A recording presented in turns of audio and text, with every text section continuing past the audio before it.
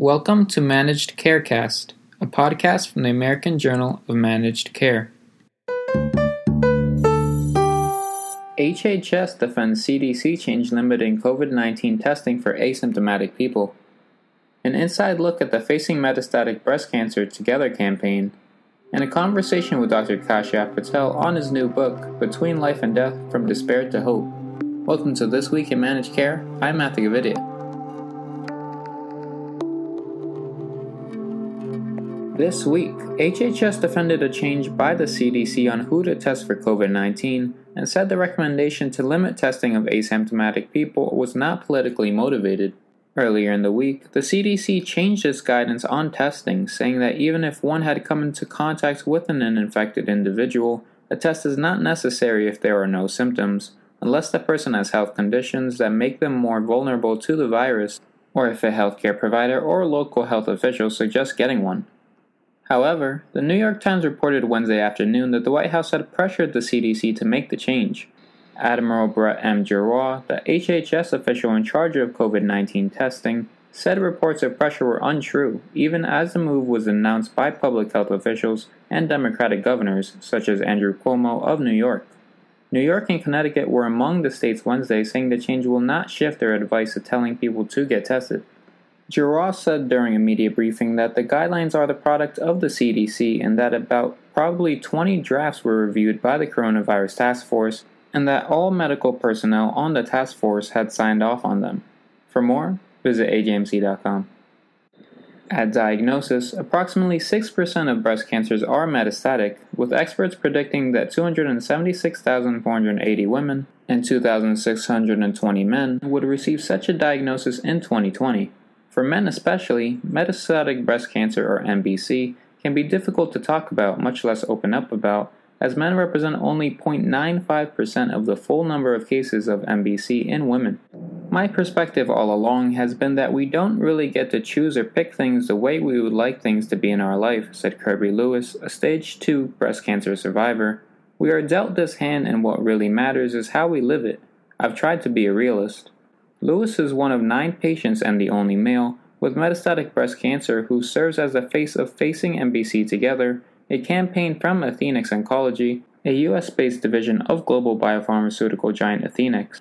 The overarching message of the campaign is that patients with MBC do not have to go it alone, which Facing MBC Together fosters through its digital offerings that include a customizable calendar supporters can consult to fulfill a loved one's everyday requests such as meal or grocery delivery and a real-time video channel, which enables live one-on-one or group chatting. For more, visit ajmc.com.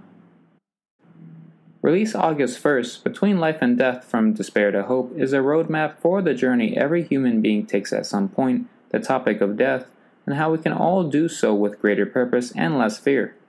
Author Dr. Kashyap Patel, the longtime oncologist now CEO of Carolina Blood and Cancer Care Associates of Rock Hill in South Carolina, had known for years that he would write about dying. Patel knew that there was a great unmet need to teach medical students and young physicians how to guide patients through the end-of-life process in a meaningful way. And yet, despite a decade of movement toward greater quality in cancer care, dying remains a mostly taboo subject. Patel spoke with the American Journal of Managed Care about the subject of death, which he now hopes to make a theme of his upcoming tenure as president of the Community Oncology Alliance. For more, visit ajmc.com. Amongst the extensive fallout of the COVID-19 pandemic, employers are now at the forefront of providing essential services to address issues ranging from health and social disparities to an intensifying mental health crisis. In addition to expanding availability of behavioral health and virtual care services, returning to the workplace is now a task burdened by not solely the risk of infection, but the responsibilities that may be awaiting each employee back home. As school for children and teens is now transitioning toward virtual learning, many employees must now take on a more caregiving role than before. In 2 separate surveys, one each from the Pacific Business Group on Health and Business Group on Health, employers identified efforts to increase availability of virtual care, support employees undertaking greater caregiving roles, and address social and health inequities as a result of the pandemic.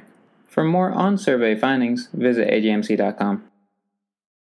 This month, the FDA approved risdiplam, sold as Evrysdi, to treat patients 2 months and older with spinal muscular atrophy, or SMA, marking the first FDA-approved oral therapy for patients with the disease.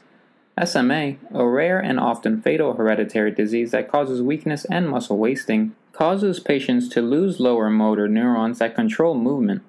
The FDA approved the drug on August 7th, and on August 17th, the European Medicines Agency accepted the Marketing Authorization Application, or MAA, for the treatment.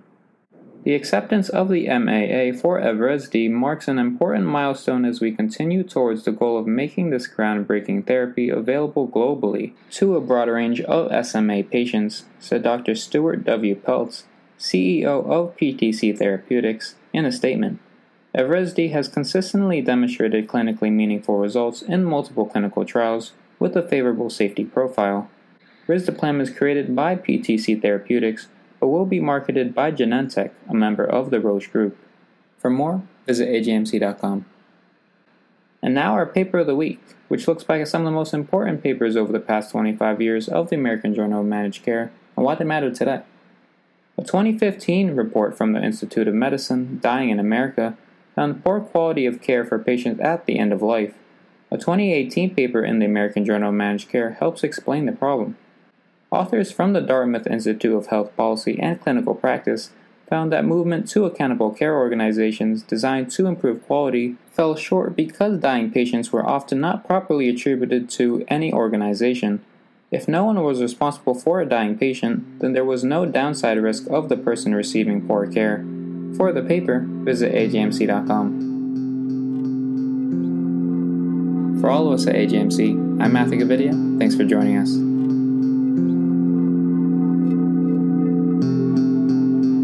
To learn more, visit ajmc.com or see the show notes. To get in touch with us, email info@ajmc.com or follow us on Twitter at ajmc_journal. If you like the podcast, don't forget to subscribe and rate us.